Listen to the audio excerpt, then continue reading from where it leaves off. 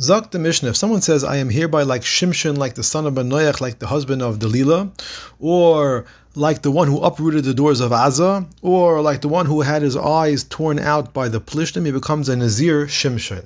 Why does he have to give all these identifying characteristics? Shimshon, the son of Manoach, etc. And for the Gemara, if he would just say like Shimshon, it would not create a Naziris, because we would say that they may be referring to some other person who was named Shimshon. The same is true if he only said the Ben Manoach.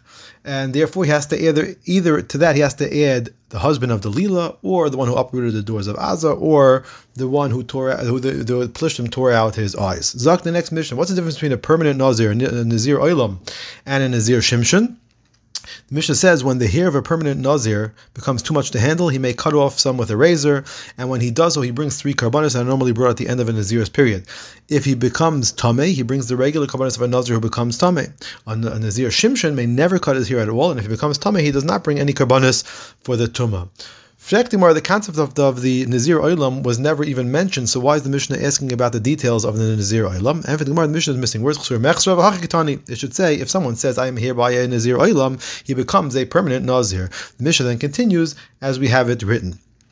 The Mishnah says that the Nazir Shimshon does not bring a carbon if he's Tameh. This suggests that he's not allowed to become Tameh, but if he does become Tameh, he just doesn't bring a carbon for it. Based on this, our Mishnah doesn't follow Rabbi Yehuda or Rabbi Shimon from a Brisa, because in the Brisa, Rabbi Yehuda says that a Nazir Shimshon is allowed to become Tameh, even the Chatchila, as we find that Shimshon became Tameh. And Rabbi Shimon says there's actually no concept of Nazir Shimshon altogether, because Shimshon didn't become a Nazir based on a Neder, he became a Nazir based on the word of Hashem, and therefore there's no way for this to be brought onto someone else via a Neder.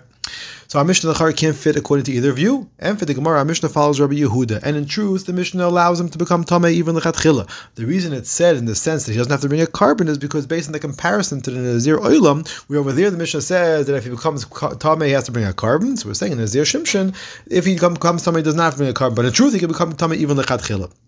In fact, maybe we can say that Rabbi Yehuda and Rabbi Shimon are actually arguing the machlekes of Rabbi Yaakov and Rabbi Yossi in a brisa. The brisa says if someone says that an item should be osir to him like a bechor, he makes a neder by comparing something to a bechor. Rabbi Yaakov says it becomes osir, meaning because you can make an effective neder by comparing something to something that's osir, even if that osir item is not something that itself is osir from a neder. Rabbi Yossi says it would not become osir the comparison to a bechor, because making a neder by comparing to something that itself is not osir to a neder is ineffective. So maybe we consider Rabbi Yehuda holds like Rabbi Yaakov, and therefore comparing yourself to Shimshon, who was not himself also to a neder, is still effective to make Naziris, whereas Rabbi Shimon holds like Rabbi Yossi, which is why he says that there's no concept of Nazir Shimshon. And for the Gemara, it may be that all agree that a neder made by comparing an item to something that is also not through a neder would be an ineffective neder. The reason why it's effective in the case of the comparison to a Bechar is based on the seemingly extra word in the pasuk of Bechar where it says La Hashem, which seems to be extra, that teaches that it would become asur through comparison. Rabbi Yossi, though, who says it does not become asur in that comparison, what does he do with the word Lashem? He uses the extra word to teach that a chatas and oshem can serve as the basis of a neder through comparison. The reason he rather dashed the pasuk in this way as opposed to teaching him for a bechar is because a chatas and oshem only become kodesh through making a neder on the animals. He has to make a statement that they're making him a kodesh, whereas a bechar becomes kodesh as it leaves the womb. It becomes a kodesh merechem. Rabbi Yaakov said the Bechar also becomes Kodesh with the owner's statement and declaration.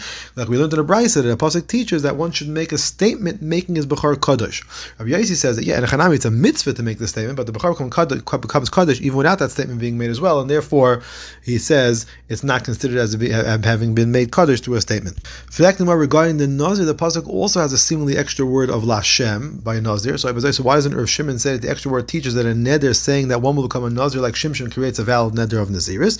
After the Gemara, that word Lashem teaches that a Nazir is supposed to be accepted upon oneself with pure intentions. Like we find in a Brisa that Shimon HaTzadik said he never ate from the Oshan of a Tamei Nazir except for once, when he saw that the Nazir had absolute pure intention because he had accepted the Nazir so that he can cut off his hair for the sake of Hashem. Such a promise of Nazir being so pure in intent will clearly not be violated and would be considered as a righteous thing. And that's what the word Lashem is teaching you, that it should be accepted with pure intention. In fact, the pasuk regarding Shimshon seems to say that Manoach was supposed to make a statement that Shimshon would be a Nazir, so it is a Nazir that was made through a neder. And for the Gemara, that was a statement made by the Malach, commanding Manoach to treat Shimshon as a nazir, not that Manoach had to accept it through a neder. In fact, how do we know that Shimshon became Tomei to Mesim? If it's from the pasuk that says that he killed 1,000 men with the jawbone of a donkey, we can say that he threw it at them, and therefore he didn't touch them. If it's based on the pasuk that says he killed 30 men and then took their clothing, maybe it's because he first took their clothing and then killed them afterwards without becoming Tomei. Although the pasuk says first that Vayach, and then it says that he took their clothing, so mashma he killed them first. Maybe he put them in a state of immediate death as a goisis, but death they didn't actually die until after the clothing was removed. And tomorrow we have a tradition that Shimshon took the clothing after the men were dead, and therefore we see that he did become Tomei even though he was a Nazir. So we have a special category called Nazir Shimshon.